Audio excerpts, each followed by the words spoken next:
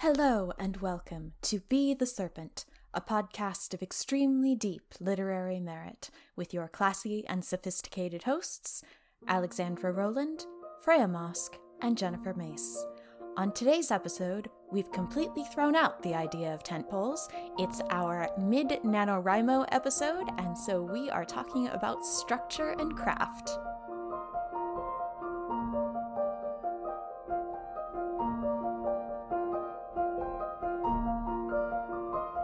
Hello and welcome to episode 76, Structure, I Don't Even Know Her. I'm Alex and my word count for NaNoWriMo this month, right now on, what is today, the 26th? 27th. On the 27th, as of right now, it is 84,233 words. I'm Macy. Nope, Freya's and that's not the person who goes. So No. we're going to try that again. No, I was just pausing to sigh heavily over Alex's word count. But I'm Freya, and as of what is in Australia the 28th of November, but I'm going to go with the 27th because that makes me sound better. My word count so far is 22,594 words. Yeah, it's respectable. That's a novella. See? Macy. I am still Macy, as I was previously, and as I shall be anon. And I am on this, the cubed day of November, 28,164, which is not bad because my entire nano goal is only 30,000. Ooh, you're like almost there then. Yeah, I'm nearly there. Very It's good. Fucking 2020, man. I wasn't doing 50k and a day job. Yes, for sure. That's very sensible. Yes. Thank you for taking care of Macy. In the year of our Lord 2020, we are three redheaded fantasy authors. And today we're just going to have like a little bit of an unstructured episode about structure, ironically. Like we said, it is 2020. It is NaNoWriMo. We all have things to do. And so we were like, read books. Who does that? Let's not have any tentpoles for this at all. It's been great. But before we get into complaining about writing, fellow serpents, what are we reading? I have slowly been making my way through and just finished the second book by Alex E. Harrow, The Once and Future Witches, which is amazing, beautiful writing, quite heavy. I found it, not in the writing, the prose is absolutely lovely, but I found in terms of the subject matter, I had to keep stopping and putting it down and then recovering for a while and then picking it back up again. So it was lovely to savour it over about a month, which is unusual for me. I usually read books pretty quickly, but I found with this one I had to keep processing and taking a step away. But it's absolutely wonderful. It's about three sisters in 19th century Salem, New York. And it is Salem's in New York, isn't it? It's not Massachusetts. No, it is The wrong Massachusetts. state. Anyway, somewhere in that The witchy corner. one. Massachusetts. Salem, Massachusetts. The witchy one. Salem, whatever. And it's about a world in which women's magic and witches are thought to be a thing of the past and strongly discouraged and oppressed. And it's about three sisters who semi-accidentally begin a crusade to bring magic, and especially women's magic, back into the world by aligning themselves in some respects with the suffragette movement and in other respects doing their own thing. It is a deeply angry book, and I think that's why I had to keep putting it down, because especially in, the interesting times in which we live, it's wonderful to read something that is so deeply cathartically a scream of anger, but also it takes some getting through. So I absolutely recommend it. It's got some quite heavy themes, but it's a beautiful, beautiful book about sisters and fighting for your rights and magic and family and witches who were once and witches who will be again. So that was that one. Very nice. I also read the new standalone novel by Yoon Ha Lee, Phoenix Extravagant, which is quite different. Also a fairly angry book, but expressed in a different way. So this is a book that is set in a fantasy world based on Japan-occupied Korea.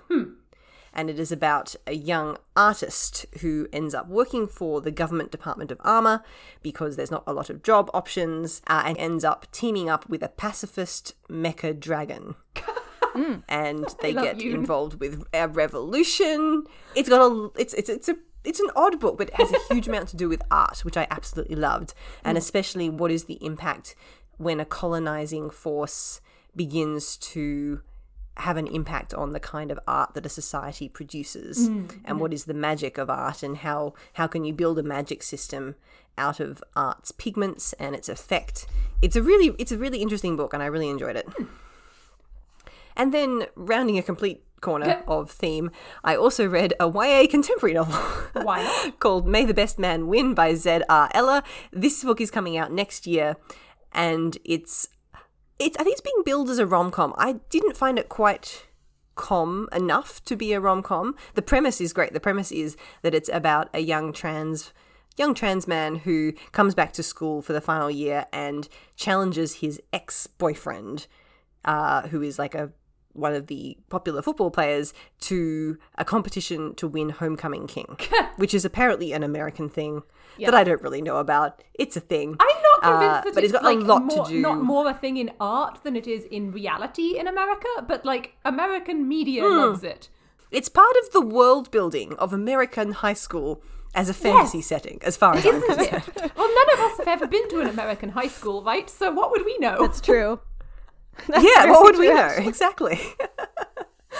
So it could be completely real, or it could be all made up. Darling listeners, you must tell us, were you the high school prom king? Well, it's not prom king, it's homecoming. I'm still not quite sure what a homecoming is. It has something to do with a splort. Yes. Is what I am told. That is also what I am told. It has something to do with a splort. I'm also told it has something to do with, like, alumni, like visiting alumni coming back to the school. I have no idea. Really? I didn't go to an American high school. I didn't go to any high school because I was homeschooled. I thought it was like the sports team coming back to home turf. I think that's what it is now. I think that like it started out as something else, but I think nowadays it's like after the football team comes back from like their longest road trip, then that's when they have homecoming. Sure. Anyway, I think we can probably call it Prom King. It probably has the same anyway. This book is lovely. It's got some really nice explorations of what it means to be queer in high school, what it means to be trans, to be exploring your identity, and it's full of two main characters who both make terrible decisions. Which is obviously great for plot, but I also spent a lot of the book reading it at arm's length, being like, boys, no, dumb babies, please stop making these decisions. Which is great to keep you turning pages, but also relatively stressful. But anyway, lovely book if you would like to read. Dear. Well, I hope, Freya, that you find your next thing to be a little bit more relaxing to read than any of those seem to have been. Any of those, yeah, they were all quite stressful books in their own way. But if any of them sound like things that you would like, I do recommend all of them. I did enjoy them. So that was very good. Macy, what are you reading? Macy has been reading Murderbot. Specifically, I have in the past 2 weeks read Artificial Condition and Rogue Protocol because I want to read the novel, and there's just a lot of novella to get there. And they are delightfully fast-paced, very clean novellas, right? It's been really very interesting to read while working on my own space disaster station null gravity thing that has approximately 5 plots at once because I'm me. Meanwhile, Martha Wells is much better at novellas than Macy is, which should be a surprise to no one. And Murderbot is delightful. We all know this already. Nobody needs me to tell them that. It's great. But, darling listeners, I do have a good word to bring to you today, which is the addition of Avatar: The Last Airbender to Netflix seems to have created something of a renaissance in Avatar fandom. And over the past 9 months, lots of new longfics have suddenly appeared on AO3 and are being updated and written. And this new swathe of authors seems to have agreed on approximately 2 things. One of which is Zuko is an awkward turtle duck, which is now a canonical tag with 1,500 works. Truly incredible. And 2, that Sokka was struck with an instant crush the moment he first saw Zuko. Fandom has decided this. I'm very down for this interpretation of Avatar, which back in 2016 was rather straight. But I will strongly recommend the fic that I finished yesterday, which is Where the Stars Do Not Take Sides by Witch of Endor, which is a fire sibling-centric reworking of canon involving Zuko joining the gang a bunch earlier, without them knowing he's Zuko. Very nice. Excellent. Have any of them managed to live up to Embers in terms of word length yet, Macy, or are you holding out for that? I give them a chance. It's been like 9 months, Freya. Embers is 700,000 words long. Even Alex couldn't write that in That's 9 true. months. Someone will get there. I have not been reading anything because I am aiming for 100,000 words this month. We'll see if I hit it. I feel like I probably will fall a little bit short. Election week really threw me off. But I have read 2 interesting things of note, one of which is a romance novel by an indie author I'm friends with. This is His Secret Illuminations by Scarlett Gale, who wrote the OnlyFans fic for The Untamed, which I think I linked you to and gushed about at length on a previous episode. His Secret Illuminations is best summed up as, you know, that picture of Gwendolyn Christie and Oscar Isaac at that fancy party, and she's like holding his chin in her hand, and it's very like sexy and femdom. That picture is this book, but make it fantasy. It has got a like tall, beefy, hot bisexual woman and her sad, soft boyfriend who was a monk at a monastery until she rescued him and whisked him away. And she is like just the nicest, kindest person, and I love their relationship dynamic. Like they instantly just like click as friends and like have this genuine warmth between them. And it's really, really sweet. Highly recommend. And then the other thing that I read was a short story called The Mysterious Study of Dr. Sex by Tamsin Muir, which is a spin-off story from Gideon the Ninth and Harrow the Ninth about 2 of the characters from Gideon the Ninth who, when they were a little bit younger, it's pre-canon, when they were a little bit younger, they went on an adventure and discovered some stuff, and there's some sex jokes. Highly recommend it. Very fun. Mostly I've just been like writing my ass off, and in the past 10 days I have published 40,000 words of new fan fiction on AO3, so that's where I'm at. So I guess we don't need to ask how your NaNoWriMo is going then, Alex. Well, okay, here's the thing. Like, I have this huge word count, right? And like almost all of it has been fan fiction. Like I've written like 60 out of the 80,000 something words that I've written, like 60,000 of it is fan fiction.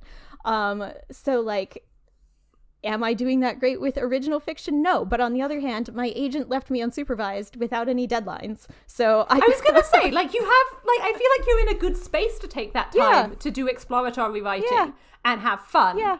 Right, because you got books on contract. I've got books on contract. Like I don't particularly have anything to do. We're waiting on a couple things until I even know which thing I'm supposed to be writing next. So whatever I did was going to be just for fun anyway. So yes, this is a good place to like stop and have some fun writing some fanfic. How about you guys? That makes sense. Freya?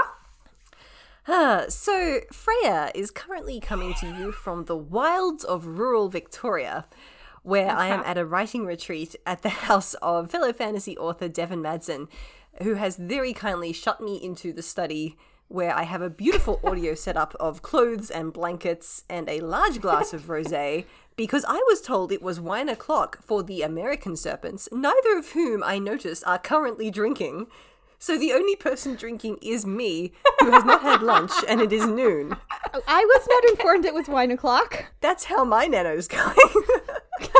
How are the lesbians? How are the lesbians? So I have been working on the sequel to A Marvelous Light, which does indeed feature lesbians.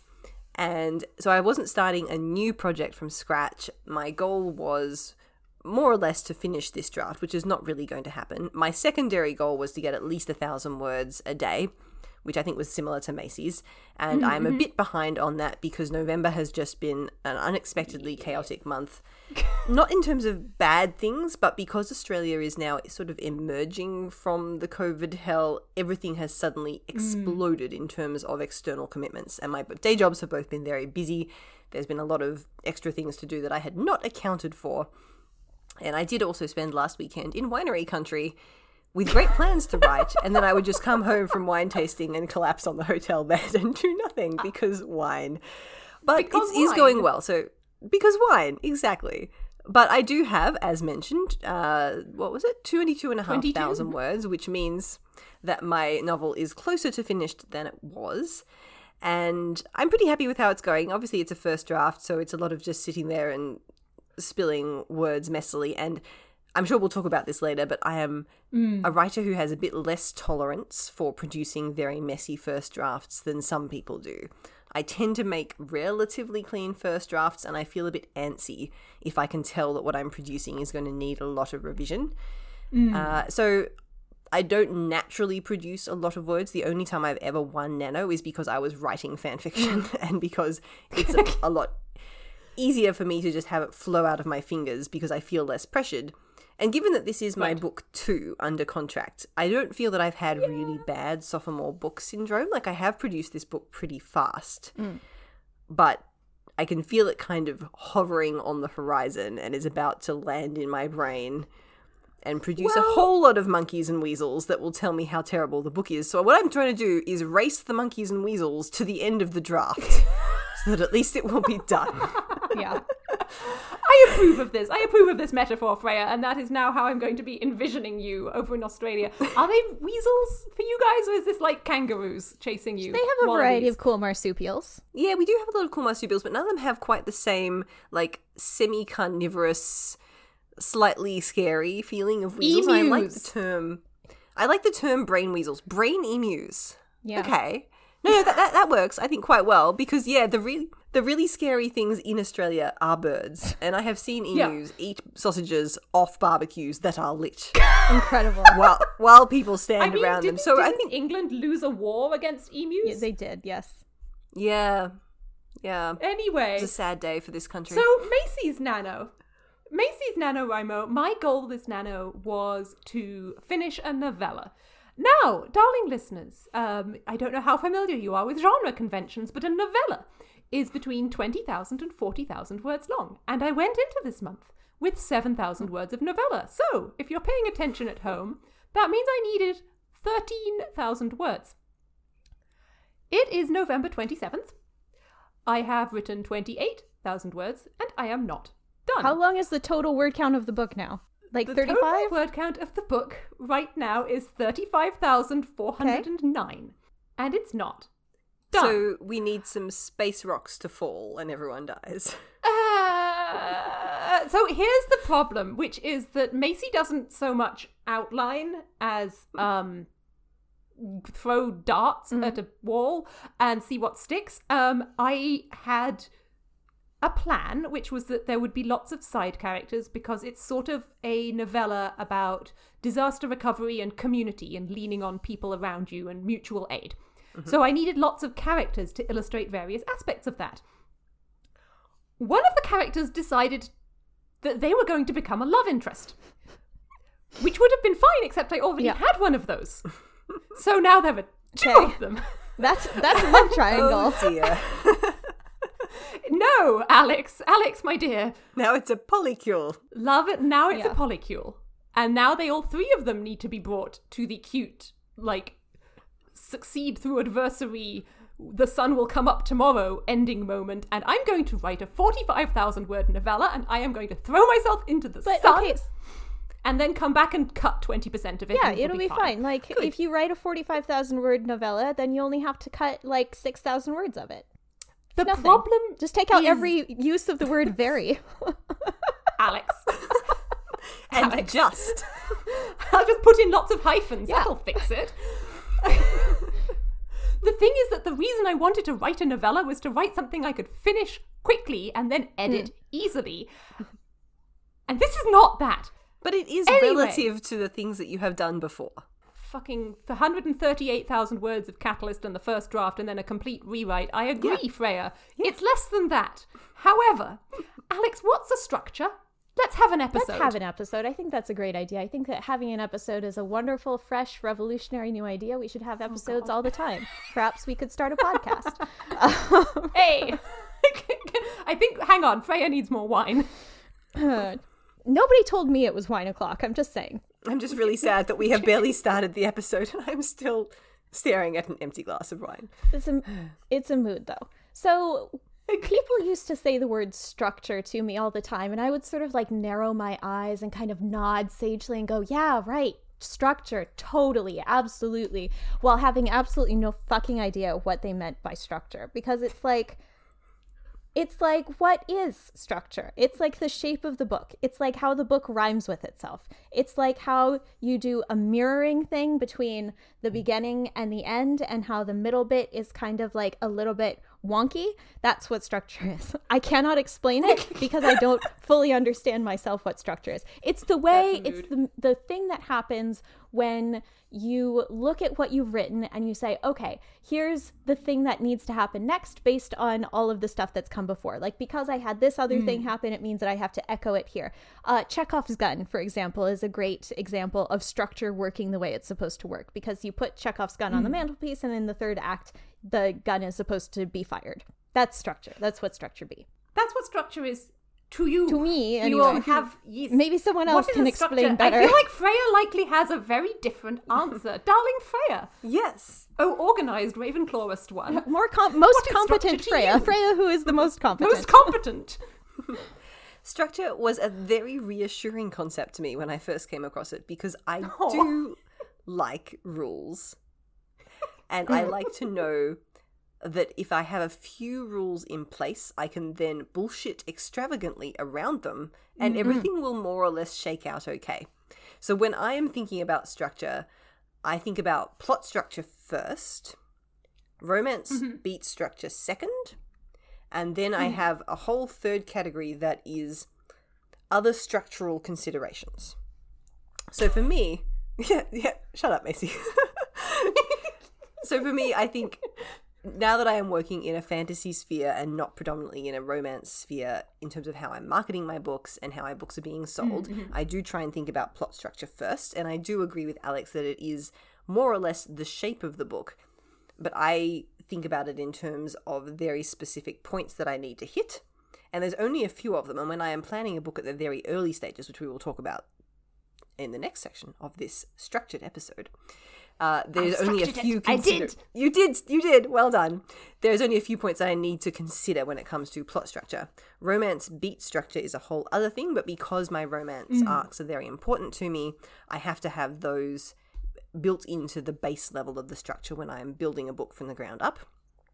And when I mean other structural considerations, what I mean are things like, is this entirely in chronological order, or are there bits that move around in terms of like flashbacks or starting media res and then going back, or how many points of view am I using and how am I going to alternate those points of view throughout the book?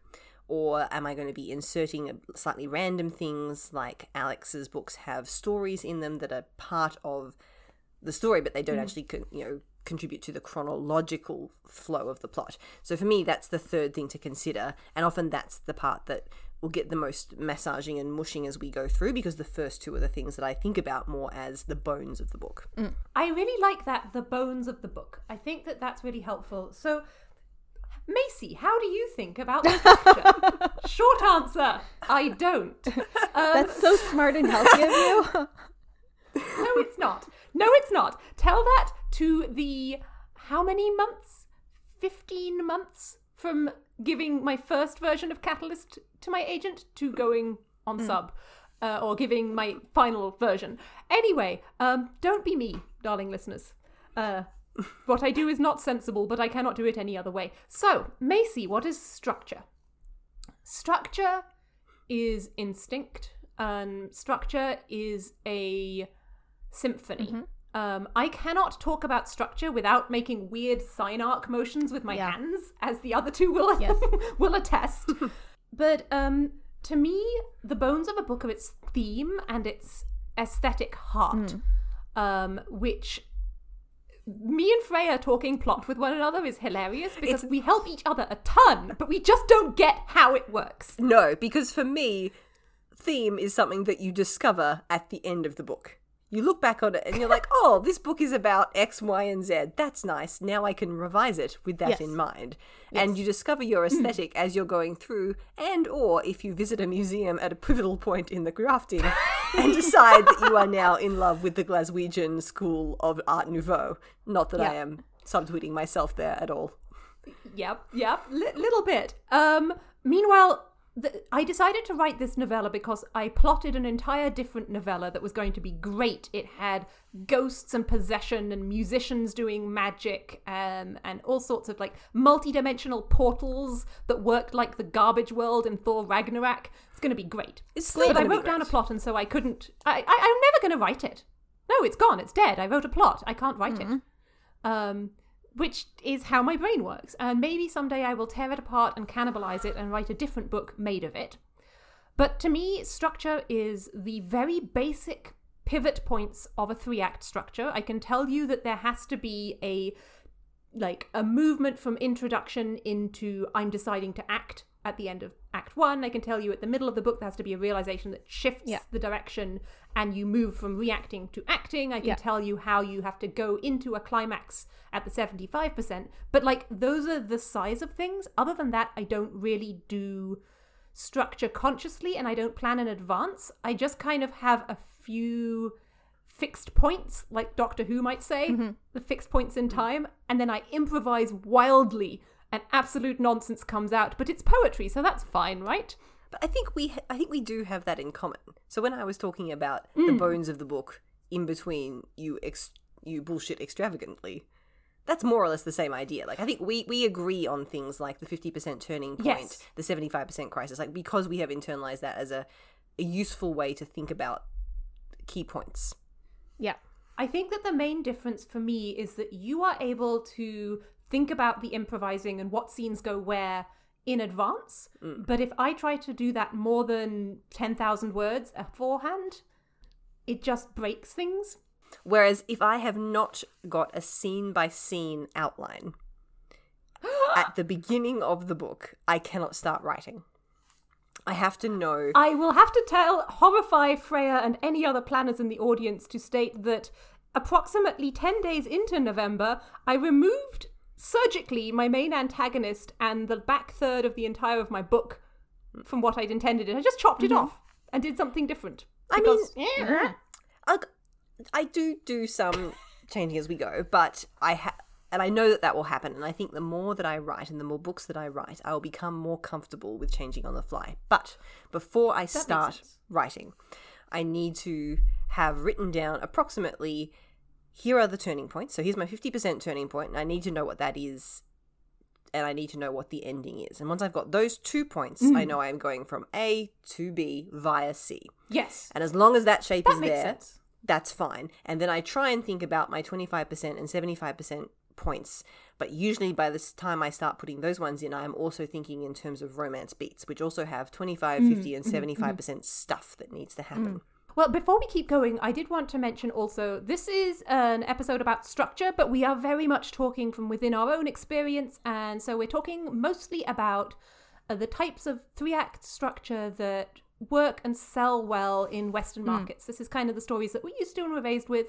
And there are very many other ways to do structure, a lot of which are very cool. But please forgive us if we talk a little bit more about where we work. Yeah. And I think, Freya, that what you were mentioning sounds like it brings us really nicely into the first of our 3rd planned structures of this episode, which is the stuff we do before starting. And I was going to ask both of you two, because both of you two do more than I do of this, what is an outline? So I think that I'm kind of in between the two of you in terms of the amount of planning that I do, because Macy does like no planning. Macy is like purely a pantser, and Freya is like, I need a scene by scene outline, and I know what the 50%, the 25%, the 75% stuff is. I'm not quite that structured. Like, I will sit down these days, and also I will point out that my process has changed over time, because I used to also be just a purely pants writer. And now I'm getting a little bit more into like the planning stages, because I find that it helps to at least have like a sketch. So like before I write the book, I will like do just kind of between a 2 and 5 page kind of telling myself the story. It's very loose. It's very just kind of descriptive, as if I am describing the plot of a book to a friend. And then I kind of feel out as I'm going whether those beats actually work in practice. So it's a little bit more like improvisational jazz, kind of, if we're using Macy's music terms, rather than like a structured kind of, like I'm writing a sonnet, and a sonnet needs this kind of rhyme scheme and this kind of meter, etc., etc. Well, I do really like your approach, Alex. And with the book that I'm writing at the moment, I gave that a try because I had to present a summary of the book to my editor before I started writing, in order to say, this is what the book's going to be about. Can you give me a sign off on the basic premise? And I can't do what I usually do, which is create Scrivener files that have dot points that just say, here's a one sentence about this scene. I actually had to do a document describing what was going to happen in the book. And so I gave it a go. I did the whole write it as if you're explaining it to a friend. It was quite casual and chatty, and I really enjoyed the process of doing that. And then what I did was I took that, once it had been ticked off, and I transformed it and overlaid it to my idea of an outline, which is very much based in what you think of as 3-act structure, Macy, but I think of as 4-act structure, because for me what happens in acts 2 and 3 is quite different. And I think of... Yes, I always think of it as a quartile, and that the second act is split in half. Yeah, so for me, like, there's not really much point in describing the middle 2 quartiles as their own act. I just think of it as 1, 2, 3, 4. And so I need to know, where are we at the beginning? Where are we going to end? What is the turning point that shifts the stakes or disrupts the assumptions of the characters at the 50% mark? What's going to change the game? I don't pay a lot of attention to the 25% mark because I believe in starting your inciting incident very, very early in the book. And having people commit quite early as well. When I'm thinking about romance, that does shift a little, because the 25% point in romance is whatever it is that's going to have forced proximity or some form of commitment to spending more time together before they fall in love. But I do believe in the 75% crisis mark, and that works the same as for if it is the dark point of a romance or if it is the dark point and crisis of a traditional plot. And the reason I have to have a scene-by-scene outline is that I need to know that I have approximately the same amount of content in each of those quartiles, or my pacing will go skewed. Because I don't really have a natural sense of pacing. I need to pre-pace myself. So I kind of had the same problem with keeping things like the same size, keeping the quartiles the same size. I just resolve it by putting in more stuff to happen based on kind of gauging how many word count I have in each Scrivener file, because I have a separate Scrivener folder for each of my quartiles. And so I just adjust the pace of my jazz flourish, I guess. Whereas based on that. I plan, and then I find that a scene, like 2 scenes may be very, very different in terms of length when I get to them, or one scene might need to be 2 scenes. And so I still I will need to do some extensive revision of pacing, but I don't like revising. The whole point of having a very detailed outline which tells me how my pacing should be working is that when I come back to revising it, fingers crossed, I will not have to do any large structural edits. I might need to delete some scenes, I might need to combine some scenes, I might need to shorten some dramatically, but I will not have to move the bones around, which I hate doing. Whereas Alex and I are over here in the all edits gremlin corner. I believe, Alex, the first version of Choir, was it, that we read didn't have the confrontation scene? Oh yeah, like I sent you a draft of a manuscript that just fully had like open brackets, climax scene goes here, close brackets. That doesn't do count your as best. a draft. Well, it and did, this though. is It one worked. of the fascinating things, I think, of like, because the three of us, we have a podcast together, right? This idiocy that all of you darling listeners at home bear witness to. We're sorry. We are sorry. But you don't...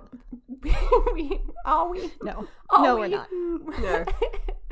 But you don't bear witness to, like, the late night yelling sessions where Macy has broken her book again and needs someone to talk her off a ledge, or the thing where Freya and I gang up on Alex and make them delete chapters and then put it in the final book that there were pages missing because we made Alex delete them.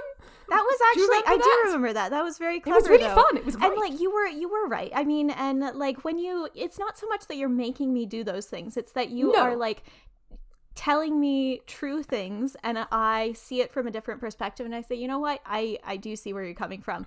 These 50 pages of crying, just pure crying, are a little bit slow and it ended up being a cooler thing for the book to have them be quote unquote missing pages that were explicitly quote unquote taken out of the in-character book. What I think is fascinating is that all three of us have our grimy little gremlin fingers up in each other's process at this point. And we are TMI, Macy, TMI. We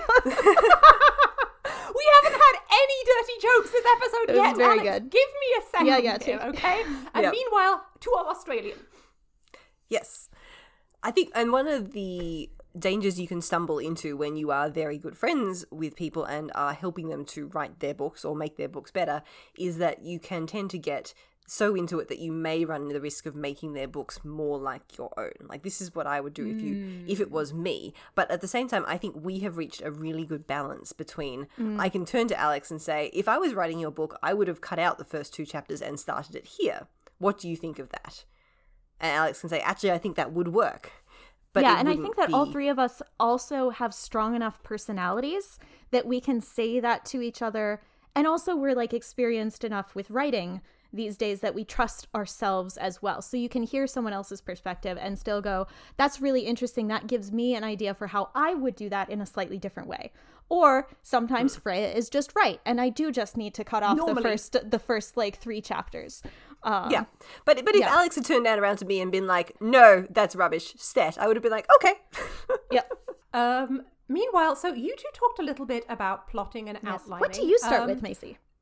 Macy has invented a thing because a lot of standard writing tools don't work for me because I come from a very character-focused viewpoint, and a lot of writing teaching is focused on the person who is writing a book so that they can get to a dragon fighting a spaceship needs to understand how characters work.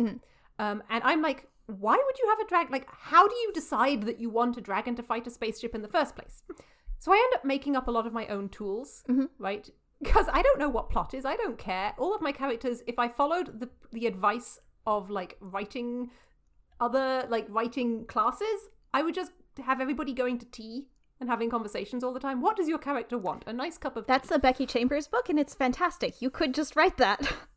I could, but I want to do something else. So I have this design doc template, which I stole from my day job, where I sit down and I write what are the inspirations and the themes of my book, what is the world building of my book, and then just spitball, like, what's random cool things that could happen. We're on a broken space station. Well, I could have a null gravity rescue. Or... You've taken up Freya's set pieces thing. Yes, yeah, I'm I so love proud. Freya's set pieces thing. It's great. I have to, like, trick myself into it a little bit because I don't like planning things in advance. But if I don't attach them to my story, if I just have a list of things that could happen...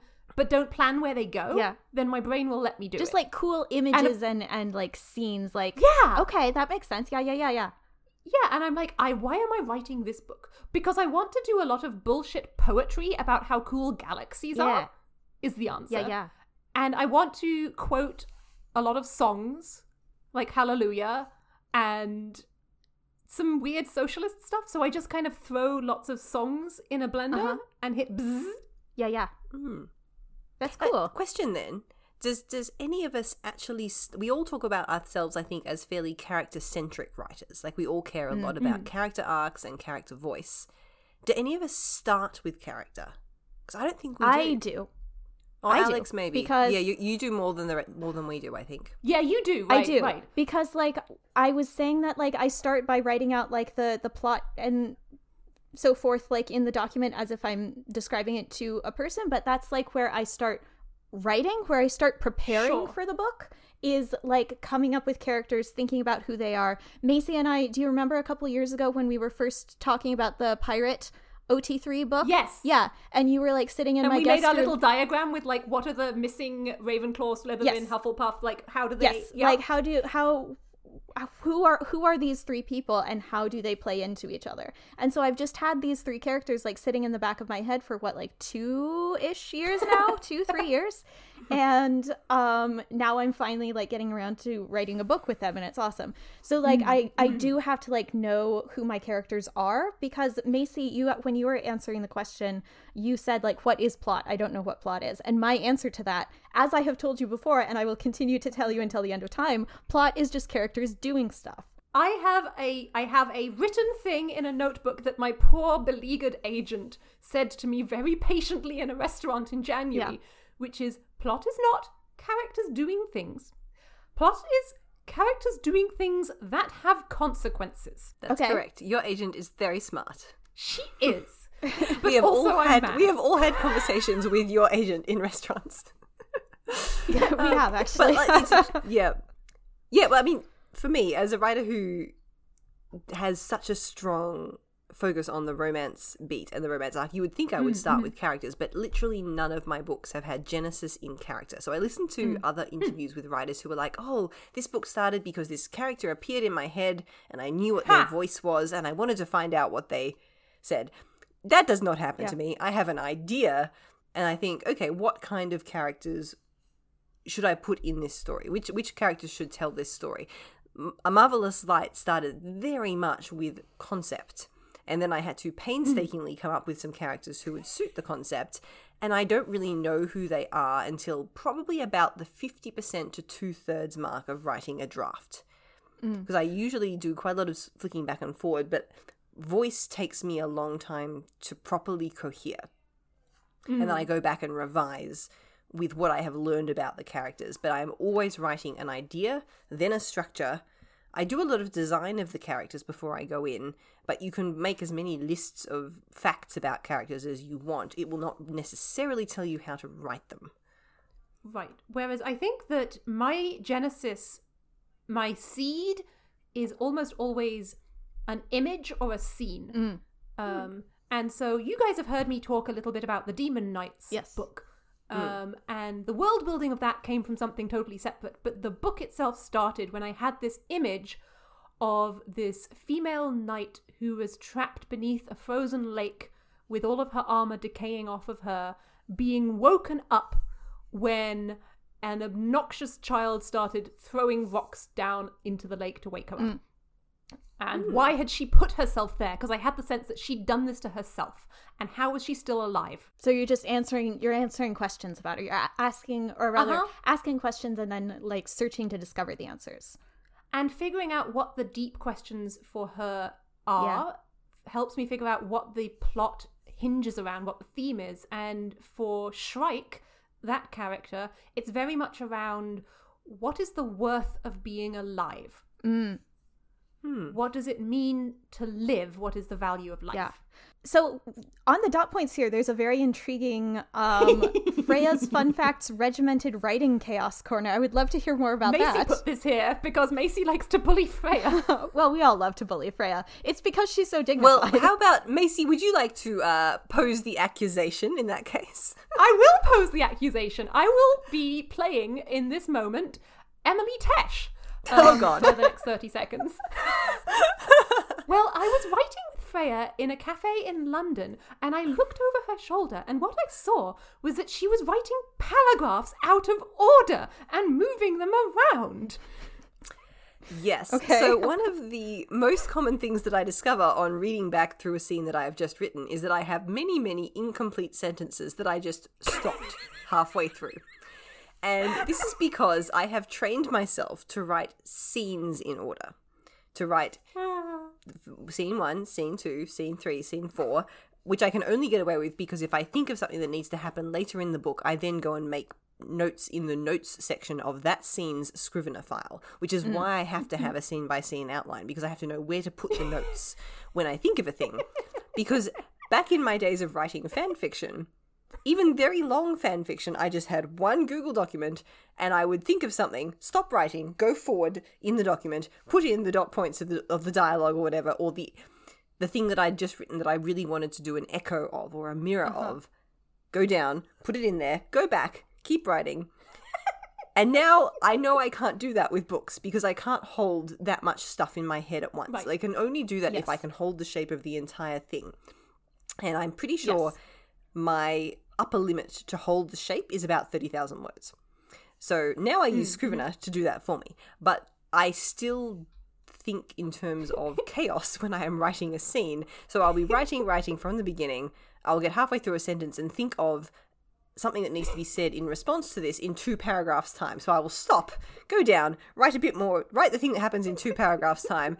If I'm lucky, I'll remember to go back and finish the sentence that I was in the middle of, but not always. Like this is just the way that my brain works, and this is the compromise that I have come to with myself, and it is very traumatic for people like Emily Tesh, friend of the podcast, who was subjected to this in a cafe in London.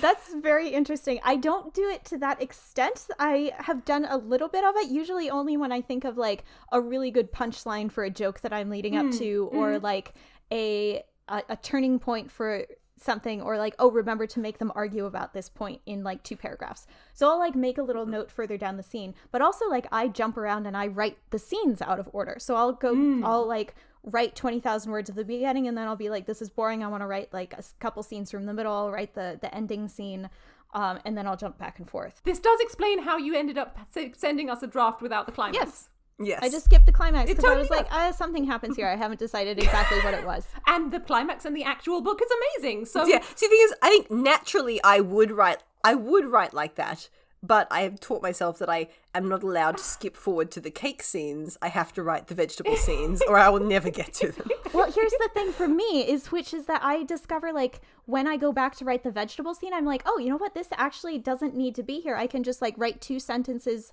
as kind of a transition and just like elide the boring scene. Whereas meanwhile, I think that I posted a snippet in chat in which a character gets startled and yeets her dinner into midair on the space station. And that was the starter of that was just a pratfall that came into my head that starts a new different scene. And I wrote that out of order and jammed it into a notes file. But for me, that doesn't work very often. It definitely doesn't work in the middle of a scene or a paragraph because I'm very linguistically driven. Words and word choice and sentence rhythm matter a lot to me. And so a lot of times I find it really hard to join things up because the rhythms don't match. And also because of the ways that I improvise, if I skip ahead in scenes, most of the time it won't match by the time I get there. I've done that. I did that once before when I was writing an older version of Catalyst, and I broke the whole book. I wasted like 70,000 words of writing. So I'm like, I'm not going to do that again. I just have to write through. And if I can't push through, that usually means some point in the past 2 to 10,000 words, I've made a bad decision. I have to backtrack and unpick all of my knitting. Yeah. Is this, just a quick question, this is what is called in the document, Macy's Fun Facts Reattaching the Wing While the Plane's in Flight corner, yes? Is that what we're talking about? This is kind of, yeah. Well, so when I'm rolling along through an act, I know the 25 point, the 50% point, the 75% point. I have no idea what's happening in the 25,000 to 30,000 words that I've allocated to myself in that quartile. So I'm planning 2 chapters ahead of where I'm writing at all times, kind of like a rolling buffer, if any computer science nerds will allow me. And yeah, it's the doing mechanics while your car is in the race. It's fine. Interesting. Yes, and then what happens is Freya comes and has to tell me to delete 20% of my book. Yeah, my instinct for other people's books is much better than my instinct for my books while I am writing them. Well, Freya, this is how we first started talking, wasn't it? Because we were on Tumblr and you were working on a short story, and I was like, I can pick some random place, I can tell you where to cut pieces out of this story. Yes, that is how we met. I was like, oh, someone who can cut things. Wonderful. Yes, I can cut other people's stuff. I can even cut my own. I'm just going to grumble about it because I feel like I deserve to grumble about it. You do. Yep. Okay, so we are running a little bit low on time, so let's talk about post-production. And like, so we finish a manuscript, and like, what do we do then? Like, how do we fix the structure, and like, how do you dig in and take this weird wonky cabinet that you made and make it a decent cabinet? Macy is doing something, a piece of very bad radio right now, which is that she has moved her webcam to show us the murder board that she has across the room. Good job, Macy. That was terrible radio. I have to give you these little gifts, Alex. Otherwise, it's like an enrichment. Enrichment. It's like Alex an environmental needs enrichment. It's like giving the elephants a pumpkin. Sure. Yeah.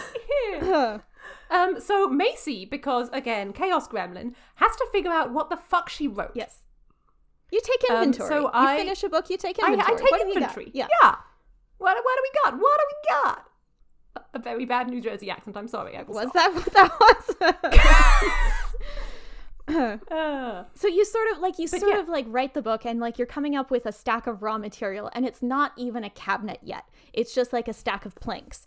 And then you sort of take inventory of it, and that's when you do your murder board. You like write down all the scenes that you have, and then you can move them around and like tie things together. And that saved my ass when I was writing A Choir of Lies, honestly, because that one took some like big structural edits.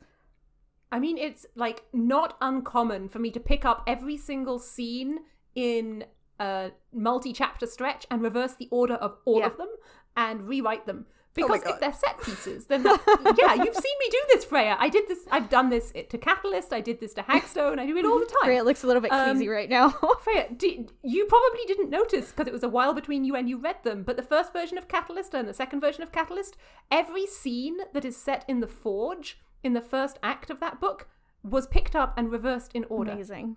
I did that not is notice making that. me feel a little bit sick as well, honestly. Little bit seasick. Oh my God, right, because I just have lots of raw materials, but and the problem is, of course, this is very expensive because I basically have to rewrite them almost entirely. I have the ideas and the actions, but the prose is just broken. It doesn't fit. Mm-hmm. That is the cost. Don't that be is me. the cost of being a pantser. Though I think calling it expensive is a really very insightful word for it. And that's why I'm trying to do a novella, because I have to imagine a novella is mildly cheap. Yeah. Whereas I'm an expensive producer, in that my cabinet That makes is total more sense. or less the shape of a cabinet, but I have used twice as much wood that I actually need. It has flourishes, it has extra drawers, it has like twiddly bits on the side. A lot of those stuff I just came up with off the fly, added an extra drawer in case I would need that drawer later. Yeah. And sometimes when I get to writing the fourth act, I'm like, oh, thank God I wrote this drawer in. I can put something cool in that drawer. But a lot of it is just extra twaddle that does not actually fit in the finished cabinet. And so my approach to revisions is, as I am writing, I keep a lot of notes for edits. Yep. So I'm like, okay, Yep. I've changed my mind about this character's motivation. I make a note. I have a running document called Notes for Edits, which is the big picture stuff that I know I have not done right. And then I also, once I have finished writing a scene, I delete the outline in the notes. And then anything that's in the notes is something that I've thought of that I then need to tweak in the next revision of that scene. So my notes sections start out as outline, and they become edit notes for every revision that I do of the book. And so I have a lot of notes at the end of finishing a first draft. I already know where to start in terms of editing. Right. But it is not about moving around the bones. It's about saying, here is something character-wise that has not been done right. Here is something that needs to be changed in this scene. And most of it, to be honest, is deleting stuff that I threw in the first half in case I wanted it later. And some of it I am really appreciative of past Freya, because she can come up with some really cool shit that I then use in the second half. But a lot of it is twaddle, and it just gets cut. Well, so basically, Freya, you are a writing hoarder. Yeah. I am a hoarder, yes. So editing is going back through the hoarding and getting rid of shit. Yeah. I think that my cabinet, it's sort of cabinet shaped, but it's like a wonky bad cabinet, and like there's no right angles, and like one of the legs is much shorter than the other, so it's wobbly. And it doesn't have a door, and so I like stand in front of it and I'm like, here's this beautiful cabinet that I made. Maybe no one will notice that it doesn't have a door. And then you show it to us. Like you are. I feel like I've watched you go to beta a little bit earlier than I tend to. Yeah. And it seems that works really well for you, that like having feedback and secondary eyes is something that's a big part of your process. Oh, yeah. Yeah, I love having beta readers and feedback in the process because I think that I'm quite attuned to my audience. And I am writing scenes with the intent of getting a particular reaction. And so, like, I will have people read it to make sure that I am getting those emotional beats correct. And if I'm not getting it, then I maybe need to tweak something or go back and revise. But yeah, I basically have no shame. Like, I have sent people just fully works in progress. Just like, this book has like 20,000 words on it. It's like maybe 20% done. Do you want to read this? And some very kind and patient people are like, yes, sure, hand it to me. I'm thinking specifically of Alessandra, who is a gift to this world. But that's funny. So You yeah. just made me realize that one of my problems is that I forget that I'm a writer when I'm writing my book. What do you think of yourself as? I'm going on an adventure. Interesting. So how does that work in your head? What I'm translate not that like for me? choosing things so much. Oh, interesting. It's almost like RPG.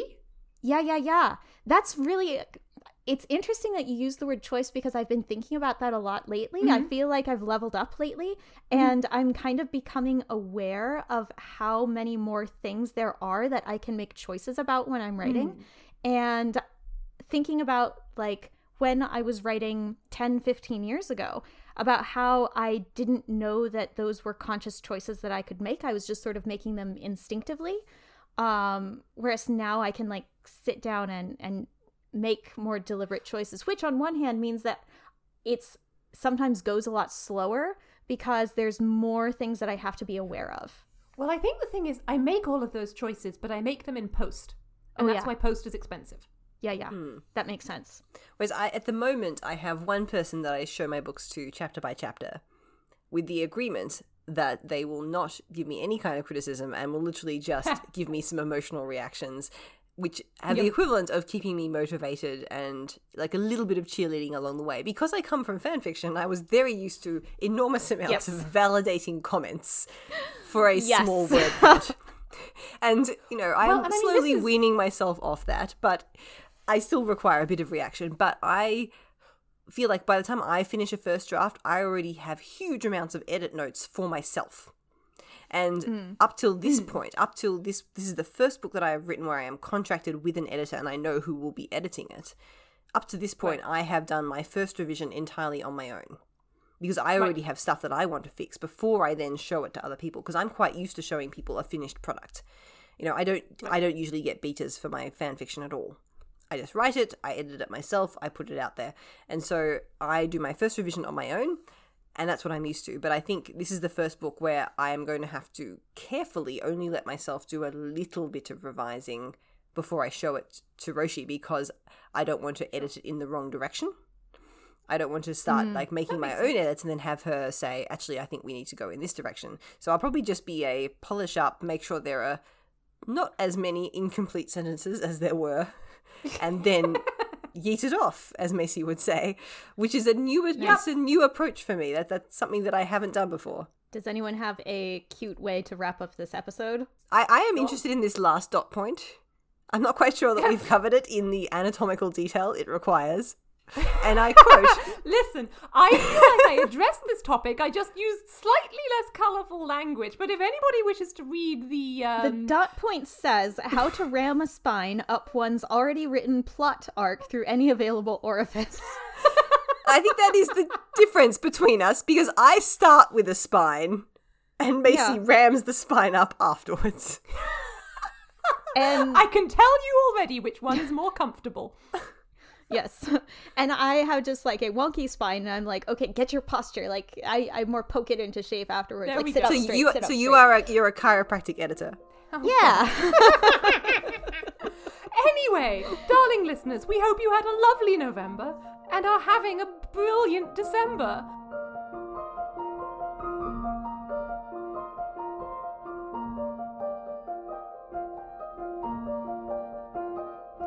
Hey everybody, thanks for joining us for this episode of Be the Serpent, a podcast of extremely, extremely deep literary merit.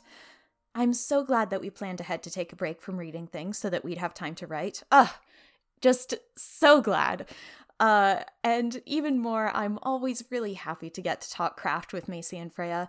Not to be all #sincere on Maine, but having such smart friends to give me such smart feedback about my work really is pretty heckin' amazing. Also, I said earlier in the episode that I thought I'd probably fall a bit short of 100,000 words. Nah, I totally made it. It's only the second time that I've managed 100,000 words in 1 month, so don't get too impressed with me, but that's kind of the magic of fanfic writing for you, honestly.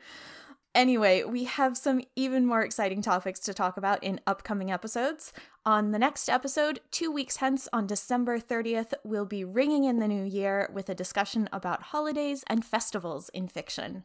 If you want to prepare in advance, one of the tentpoles for that episode is the wonderful Pixar movie Coco. So if you have a friend who's into stuff like that, maybe give them a heads up. In the meantime, feel free to continue the conversation with us. Questions, comments, breathless adulations, contact us at serpentcast@gmail.com and at serpentcast on Twitter and Tumblr, or join in the conversation in our fan Discord chat, linked on the About the Show page of our website. If you enjoy the podcast, please consider supporting us on Patreon. And by the way, speaking of structure, your bone structure? Fantastic!